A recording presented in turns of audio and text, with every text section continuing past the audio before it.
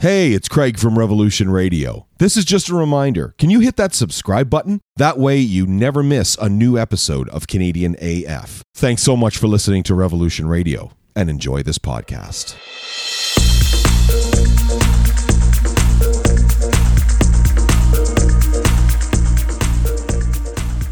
There we are. We're back for another episode. Can you believe we've done 70 of these? Like, seriously, can you believe we've done 70? Really? Yes, because we've counted. It does feel like that sometimes, doesn't it? That's very true, Dimitri. We can believe it because we counted. But we're neglecting the fact that Craig can't count. I'm just capable of reading numbers. I don't really know what they mean. It's a numerical dyslexia. It's really horrible. Yeah, it is. Yeah. So Derek is being especially mean to me tonight, so I'm preparing everybody. I don't know why. I have no idea what I've done, but it's okay. My name is Craig G, alongside Dimitri Alexiou and Derek Lewis.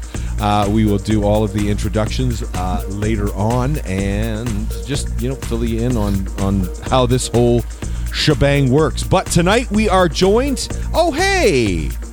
Mrs. Lindley, how's it going? Mrs. Ashley's in the chatters. We are so lucky to have a new bestie here to this program. His name is Alex, and he plays in a band called Revcall. Does Alex These guys have are a last name? Super fucking cool. Yeah, he does. Yeah. Oh, it's just like Cher, just one name. Just Alex. Yeah. I love it. So, yeah, he's got a show coming up with his band that we're going to talk all about in just a couple of minutes' time. But first, if we could, Dimitri, we'll get you to start us off with an acknowledgement, please. Okay. Canadian as Fuck would like to begin by acknowledging the indigenous peoples of all the lands that we are on today. While we meet tonight on a virtual platform, we would like to take a moment to acknowledge the importance of the lands we call home. And we do this to reaffirm our commitment and responsibility in improving relationships between nations, to improving our own understanding of local indigenous peoples and cultures, and to try to move forward in a spirit of reconciliation and collaboration. I met this fellow just over a year ago because he ended up becoming my daughter's teacher. And so we really appreciated him doing that. And my daughter just fucking loves Alex. She just thinks he's the coolest thing since sliced bread. So, and we just, sat and we thought, hey, listen, why don't we have a chat about the band that you've got going on and this upcoming show at, so it's going to be a Stouffville Saturday night at the Earl of Whitchurch, which is in downtown Stouffville. I'll tell you guys all about the Earl in just a few minutes' time. I spent way too many a night there back in the day. But let's get this thing going. Let's get the show going. We're going to play a track from this band from their latest project. The song is called Wanderlust. This is Revcall. Episode 70 of Canadian as Fuck right here on Revolution Radio Canada.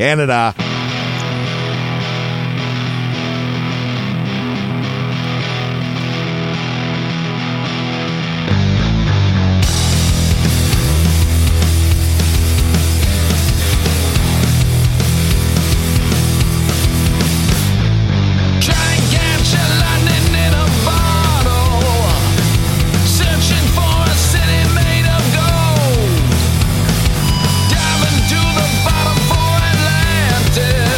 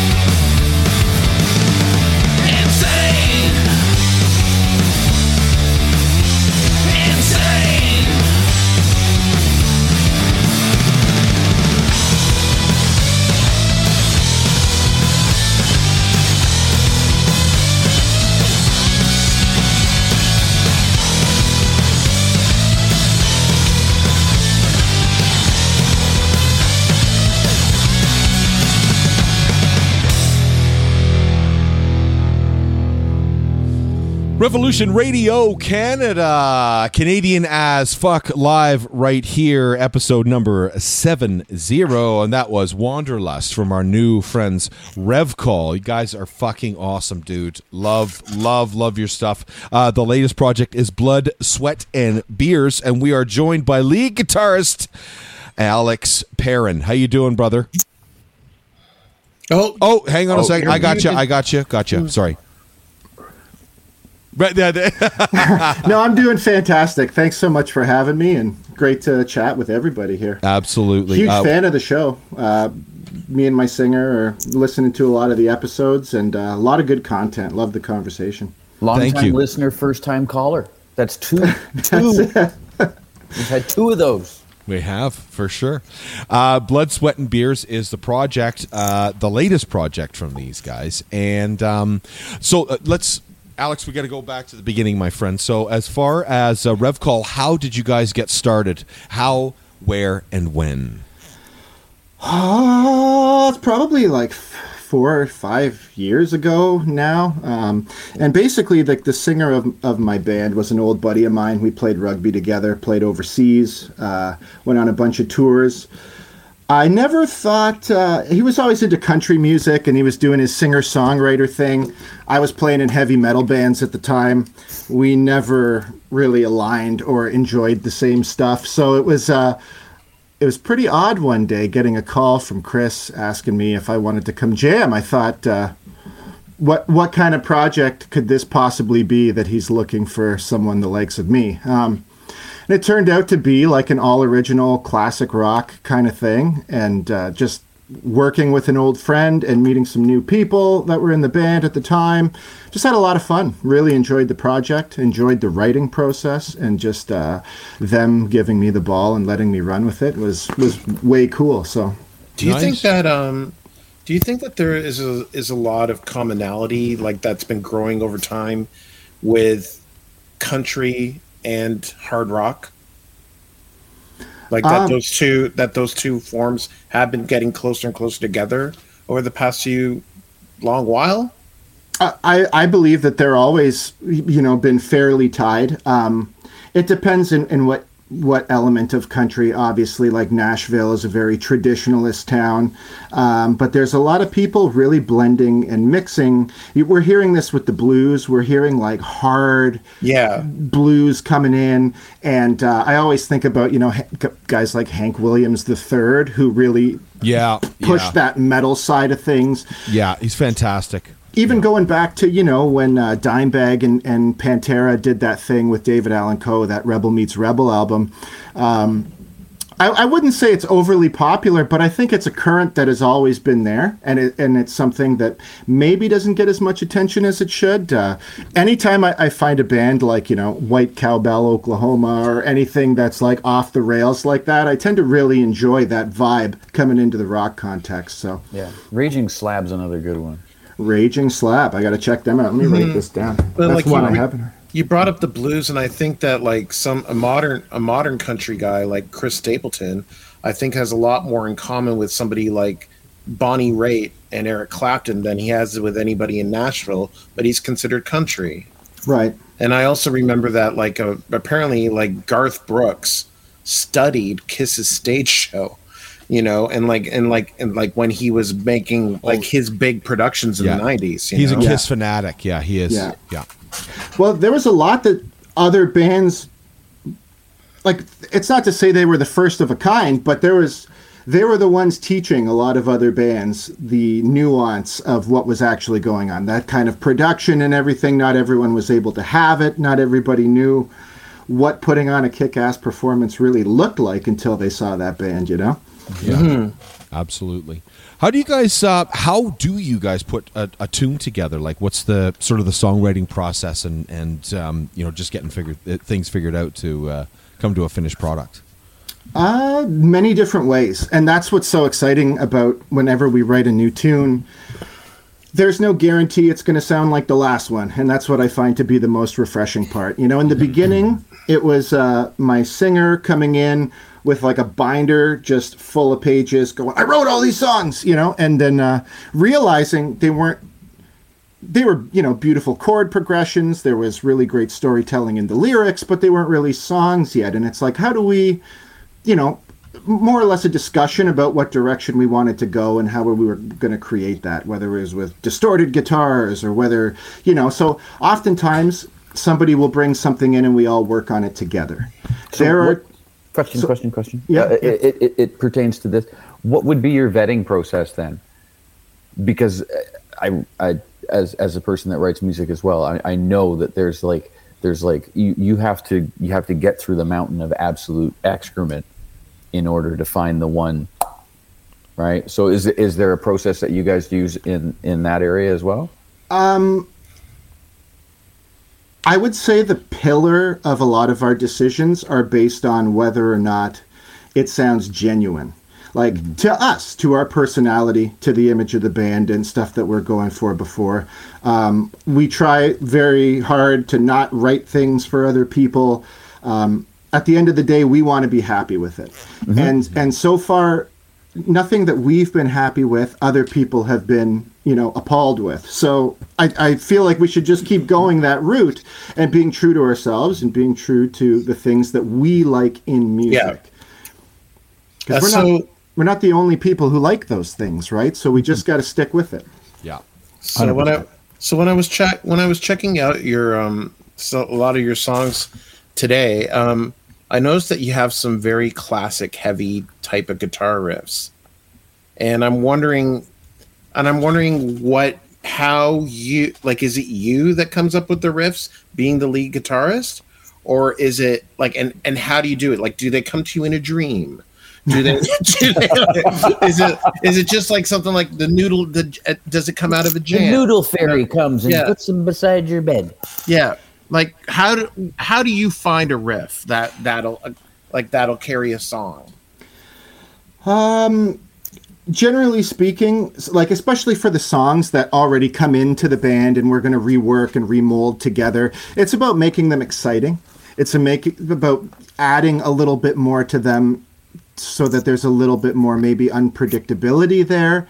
But I mean, more importantly, I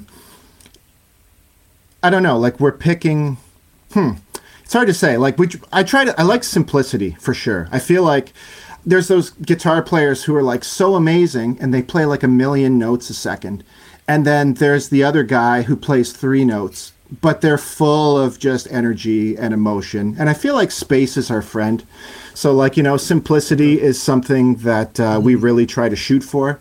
Something that's digestible for everybody, but it's got to have a groove, right? It's got to have something you could bob your head to and, feel good when you hear it or when the song comes on. There's still songs of ours that, I've done a lot of the mixing and the recording and things like that. But I'm not tired of them yet. And if it comes on in a playlist in the car, I'm like, all right, it's just got an energy to it. And that's what I want to feel in every transition, basically. So some of our songs are dead simple. Absolutely dead simple, but we feel like that's what they need to be, Yeah, 100%. 100%. I can compare, so listening to your stuff, because I did bad research. I just did it today. I've been up at my brother's for 3 days, and I've been in charge of the dogs, and I'm not in charge of anything usually. And these motherfuckers get up at a time that's ungodly to me. And so I haven't really had a lot of time on my hands except for today. So in perusing the smattering of stuff, there's not a lot on your YouTube channel, by the way.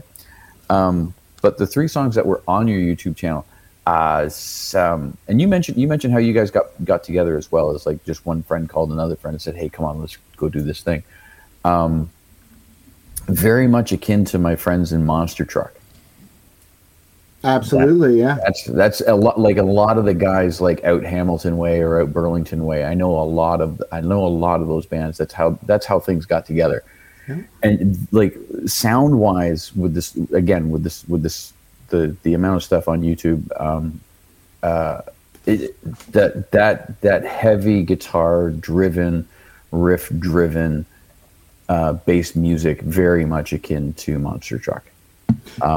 That's a massively huge compliment for us because we think they're a fantastic band. They're not something we try to emulate, but I can tell you that over the years, or the years before Monster Truck really hit, there was a massive void for that kind of music. And like the second I heard them, I gravitated towards it because it's totally my energy level and what I love. So it was so fantastic to see them grow and do what they did. And I think the Enforcer's like a staple, like NHL song or something now, like, just really branching out. And there's something to be said for music with energy. And I think the first couple songs I heard from them were just, they almost knocked me over because I wasn't anticipating ever hearing anything like that on the radio again, And there's a lot of that going on right now too, because there's a I think we've done much akin to like the 80s with like digital music and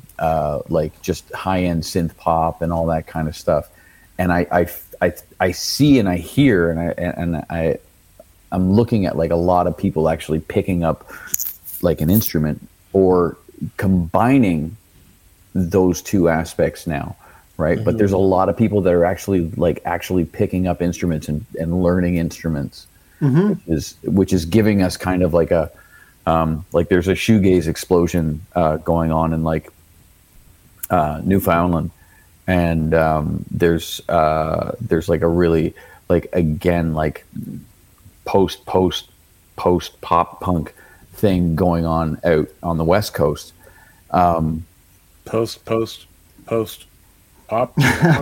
Yeah, because we had pop punk, and then we had post punk, and then we had post pop punk. So this is post pop punk. Right, Dr. Manfringens. I know. I think I need. You need to share your screen with the flowchart, Derek.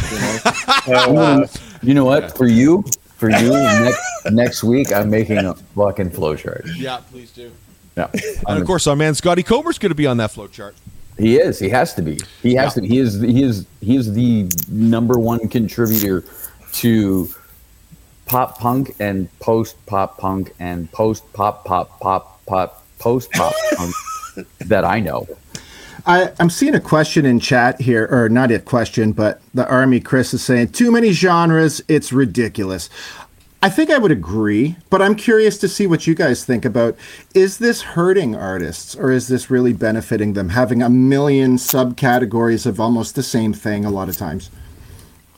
Oh, interesting. Good call. I don't know. I don't know whether people really take genre that seriously anymore. Like, does genre really matter to people who actually make music? Not me personally. Yeah, like we were just like, I know, like last week we were talking about bedroom pop, and we were talking about Haley Blay and Charlotte Cardin and everything. And I don't know whether they actually take into consideration the genre, but bedroom pop when they actually make their songs. You know, they just like making what they make. When we chatted with Brad Merritt, bass player from 5440, he was saying, he really dug the fact that that genres are almost kind of starting to meld so much into each other because you're just coming out with all sorts of new fantastic styles of music. Not necessarily better than things that have come out before, but at least something that's new, something that's different, something to sink your teeth into, I think. So it's an interesting point. It's an interesting question. It certainly is. I just love that show so much because Brad took the absolute ever-living piss out of Derek, and it was. And you will never get so good. Tired of pointing that out. It was amazing. It was so good. I find right now with all the like all the melding of music, as it were. Not that I was alive then. But it's very much like 1960s San Francisco right now, right? Musically, right? Like it doesn't matter, right? Like it doesn't matter. Like psychedelia? Well, it just the amount of like musicians just playing to play. And just the general interest to hear something new and fresh from the people, right? Yeah. Right? Like not the music stylings, but just the enthusiasm and the movement to play, to just fucking play, right? Yeah. Like, it was like, oh, we're going to sit down and have a jam session with blah, blah, blah, blah, blah, blah, Jimi Hendrix and Janis Joplin and this random bongo player, right? Like, and something came out of that and people liked it, and maybe it wasn't a record, maybe it wasn't a concert, but it was like that group of people that were in that room were like, that was fucking awesome. It was, yeah, and for a lot of changes, those were life changing experiences in a lot of those circumstances. Sorry, yeah. For sure. I want to. So two things. I just have to I say, had other things to say really quickly. Oh, fuck you. Actually, no, Derek, I do have to cut you off. Your microphone is rubbing on your zipper. Oh, is it? I'm sorry. No, That's okay. Derek. Yeah. It's Derek. Take it all off, Derek. Take it all off. How about that? There we go. That's better. Anyway, sorry, Derek. Finish your thought, buddy. Finish your thought, buddy. Go ahead. Sorry. No, now I fucking lost it. Okay. Sorry. No, I got it. Okay, Shut okay. up. I got it. Okay, we'll shut up now. I got it. Okay. Go ahead. So because I am also an artist, and that's what I do for a living. One of the greatest things about color was said to me at a course at the AGO, and I can't remember the guy's name. Fabulous human being. Really in depth, really great knowledge came from this dude, but I can't remember who he was.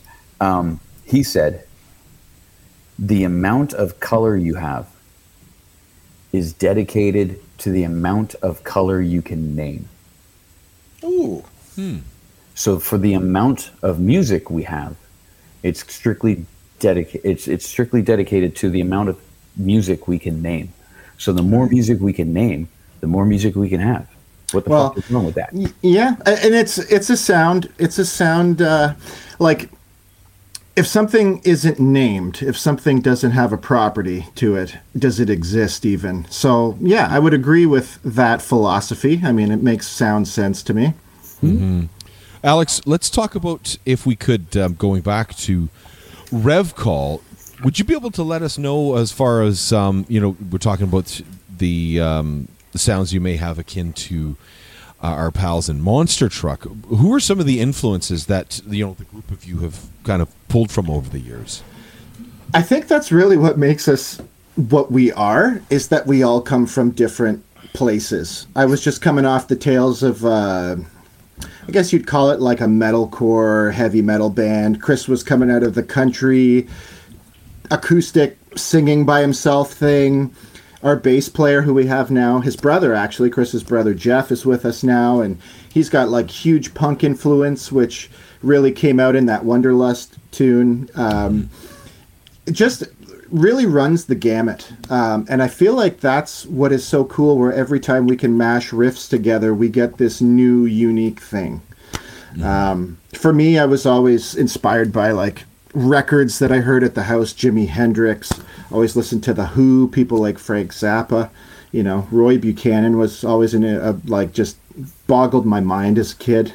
And I know, like, for Chris, there's Chris Stapleton, there's, all these great country artists. Like, I can't even really list who they all are for me or for him, but I think that we were literally born, like, this whole band was from like a different genre. Every member in the band came from a different place.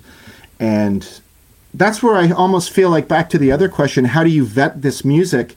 It all comes out so exciting almost immediately. And then we're just sort of fine tuning little stuff, Mm-hmm. Everybody's bringing something completely different to the table. And it's almost like jamming with somebody. You're not really deciding what you're going to play. Like if you're playing a riff and then I'm answering your question, you're basically imprinting in me what I should be playing by the question that you asked. Mm-hmm. So when other people bring things to the table, it really almost opens up your thinking, opens up the vault, and kind of gets you to go in different directions. So it's so cool that we have we listen to all different genres, but we really come from somewhere, and that is sort of like our identity as a member in the band. That's a great curiosity to have, honestly, music-wise, right? Like you hear like so many bands are like, we have to go this way, we have to sound like these people, we have to do it like by these numbers, blah blah blah, and it's really refreshing to hear somebody talk about like having like this open curiosity to see what somebody else can bring out of them by introducing some other form or some other aspect of music to them. Yeah.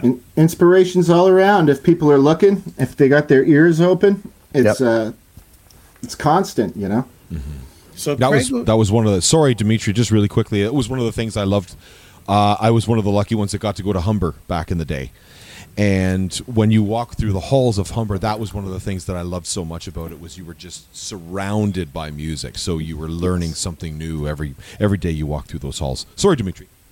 So Craig was talking about how much his daughter loves you. And when we all do. Blake's fantastic. Well, when we were Blake's an talking, amazing human being. yeah, I do enjoy them. but when you work with young people, is there something that young people surprise you about, like with their approach to music? That's a good question. It's always something. It's really interesting to see where people differ, and of course we all have different methods of learning or things that we really attach to, and it makes sense of a concept for us, and that could be different for every person. But it does amaze me how quick a lot of these children are able to learn something completely new. Oftentimes when we're working with kids at the school and it's far younger people, like I have students as young as 7, they don't have any they don't have bands they like, they don't have songs they like, they don't know anything about it.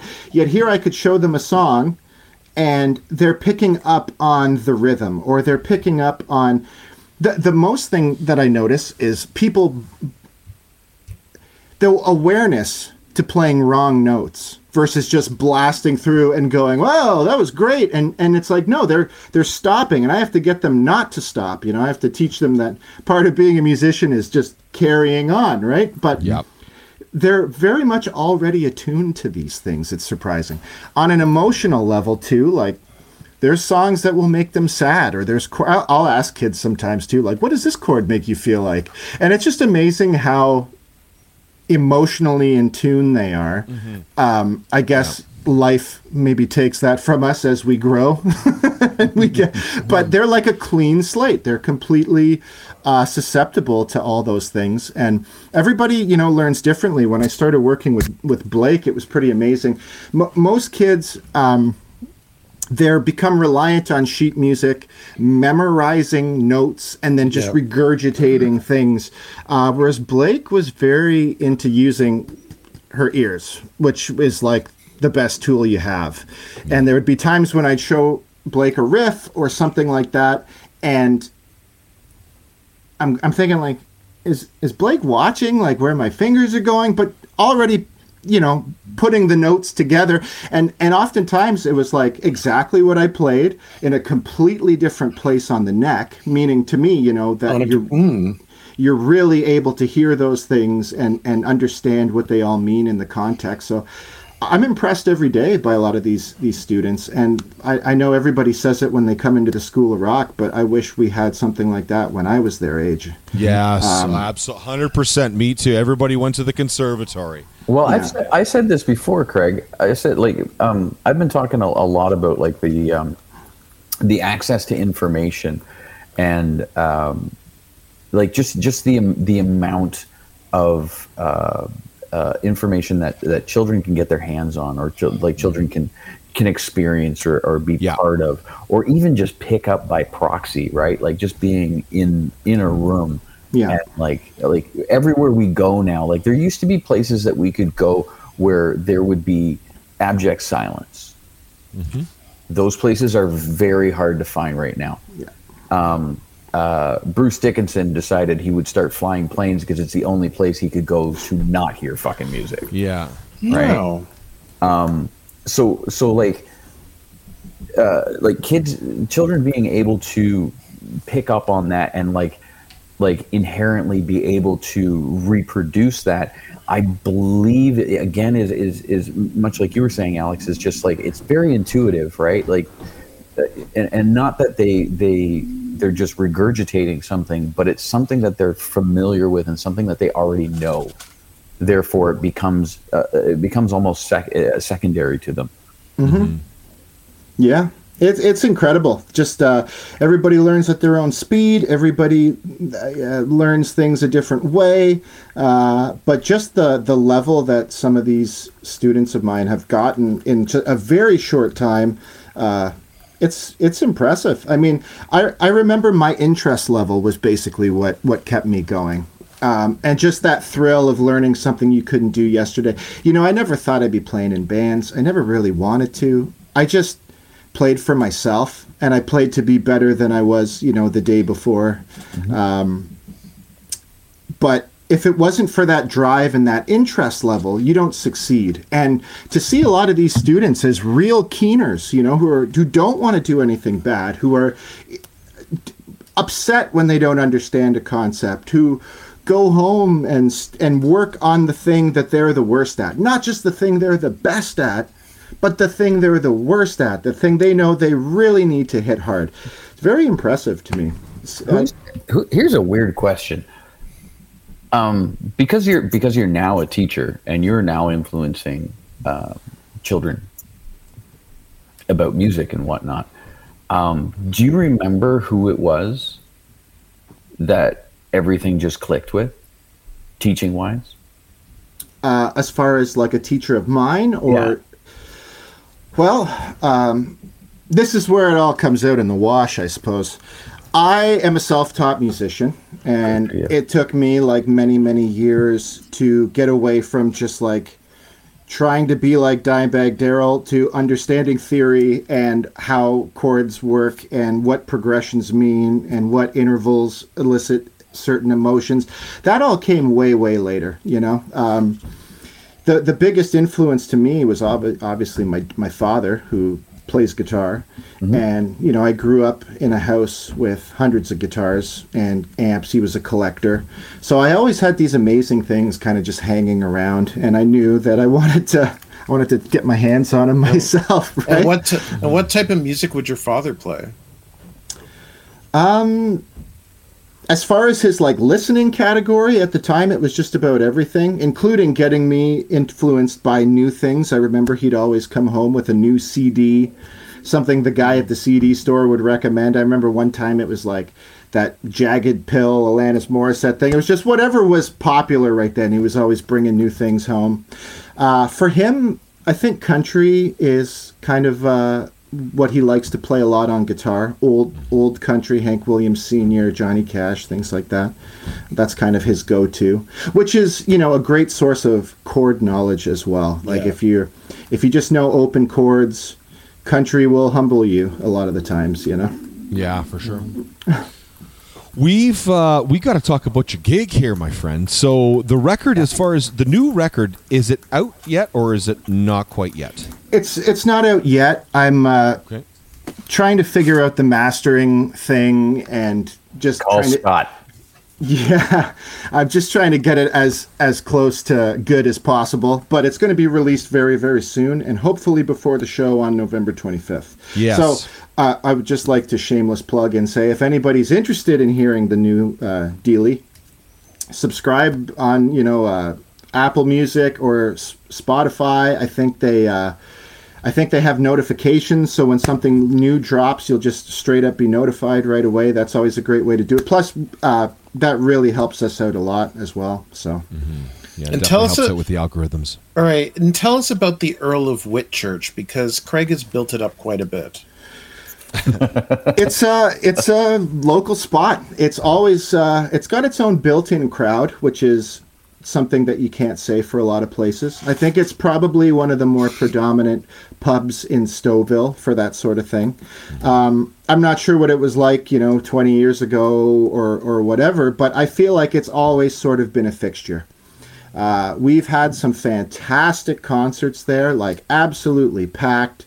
Everybody that shows up is ready to party. We're really happy to be going back. We did a big stint downtown. We've played all over the place there. And whenever we come back to play like a home show, especially at somewhere like the Earl, we're just super excited to see everybody again and to show them what we've been working on. Fantastic. Well, the Earl has been around for a very, very long time. So I'm from Stouffville. I'm a Stouffville boy. And The Earl, essentially, back in the day, was the restaurant in town. There was another place. It was a family restaurant called Angie's Eatery. There was Fullerton's, actually the great Grant Fullerton. Fullerton's. There was another one. Yeah, that was a great music venue. Yeah, that was great. Fullerton's was that was a really, really cool spot too, and also kind of had its own sort of built-in audience. But the Earl has just kind of always been there. It was started by the Hode family. And let's just say their son Trevor, my best friend Steve, and I, we single-handedly put their son Trevor through university with the amount of money that Steve and I spent at the Earl back in the day. It wasn't uncommon because it was a small town and there was really nothing else to do. So I would work at the Canadian Tire in town.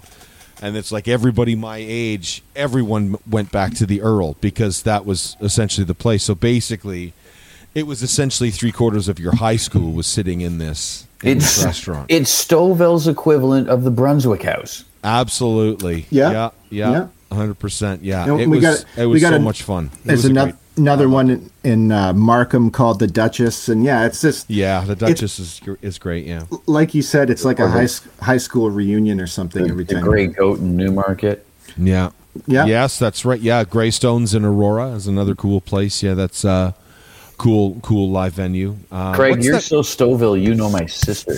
What's that place? Derek, what's that place? Or boys, what's the place again in Oshawa? The Atria. No. Is it the Atria you talking about? Maybe the Atria. No, I think there's quite a famous rock club out there. I can't think of the name of it now. Anyway, I used to DJ at a club called Le Scratch in Oshawa with my old buddy Daryl Spring. That was a fun show many years ago. Oshawa had a ton of stuff, and I don't know what the hell happened to it all. There used to be the Mustache Club. I think the Diesel Room is still above the Atria, but I don't know if people like playing there too much. The Atria is another fantastic. Like if you guys are ever looking for some sort of roadhouse saloon to see Revcall at, we have like the most fantastic shows at that place. Everybody that goes there is there for music. They're not just there and discover there's a band. Really, really attentive audience, and you just never know what you're going to get at that place. Absolutely, it's a blast every time.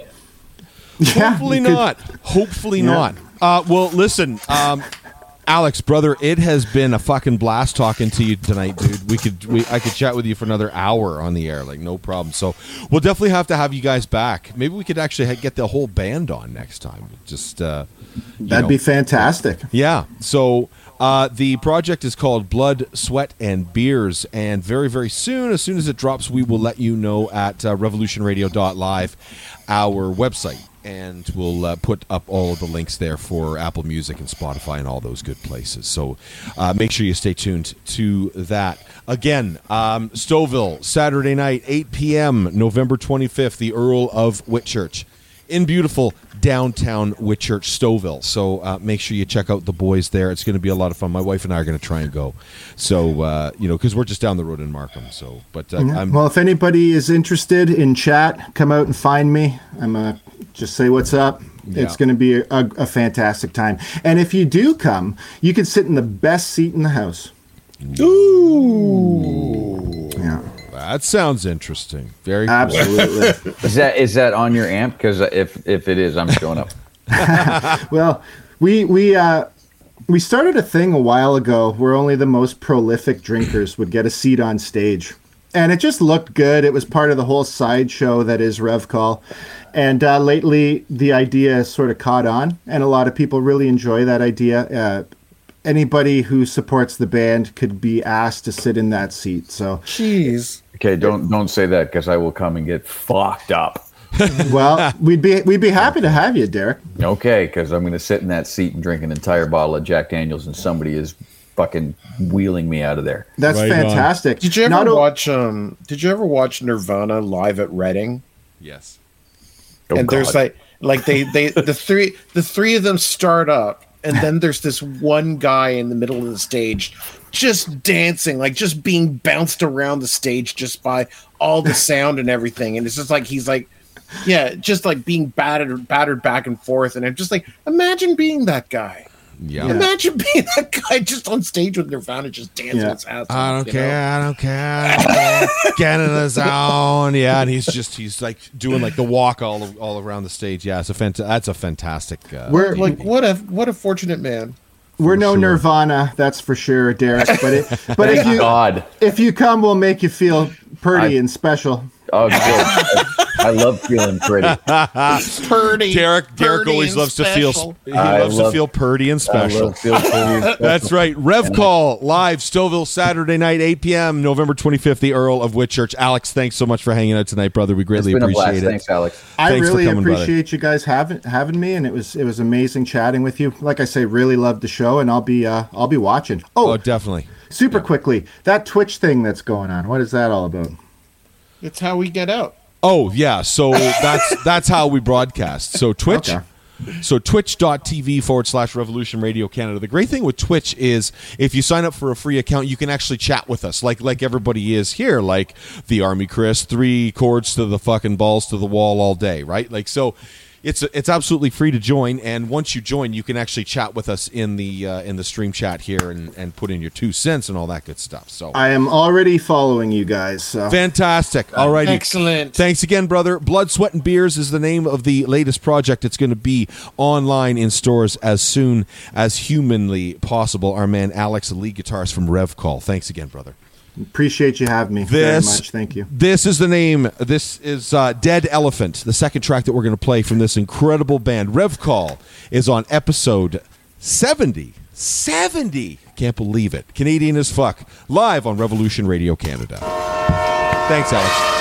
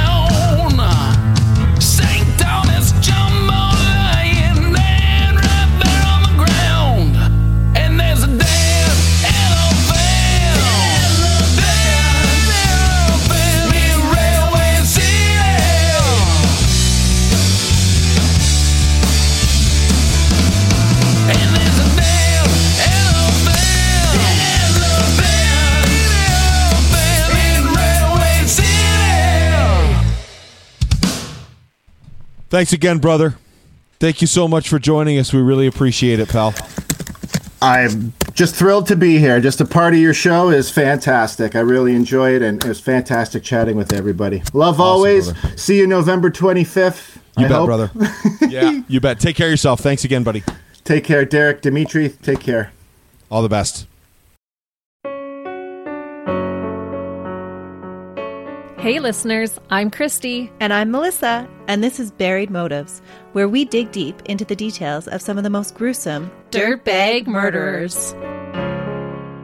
She said she enjoyed hurting things that can't fight back. And that is a disturbing view into the mind of a murderer and such a dirtbag. Yeah, that's not even strong enough words. This is totally a recipe for disaster. And not to justify whatever is going to happen, but you can totally understand and see how this would be in the works. If you were only to look at what she did later on and not know any of that history, she would appear like off the wall crazy. Oh, 100%. Because we're not even close to getting to the end yet. But you can just see this pattern and all this kind of stuff developing in her, which is what we're here for. We're digging deep. Join us each Thursday as we unearth the dirtbags that live among us and the motives buried there. Hope you join us as we exhume the truth. The Podcast Super Friends is a monthly meeting of 5 podcast producers. Hi, I'm Katherine O'Brien from Branch Out Programs in Baton Rouge, Louisiana. I'm John Gay from Jag and Detroit Podcasts. I'm Matt Kundle from the Sound Off Podcast Network. I'm David Yaz from Pod 617, the Boston Podcast Network. And I'm Johnny Peterson from Straight Up Podcasts. Together, they form the Podcast Super Friends, an alliance of podcast masterminds sharing best practices, insights, and discussions to help make you a better podcaster. Follow or subscribe to the show on Apple Podcasts, Spotify, Google Podcasts, or at soundoff.network.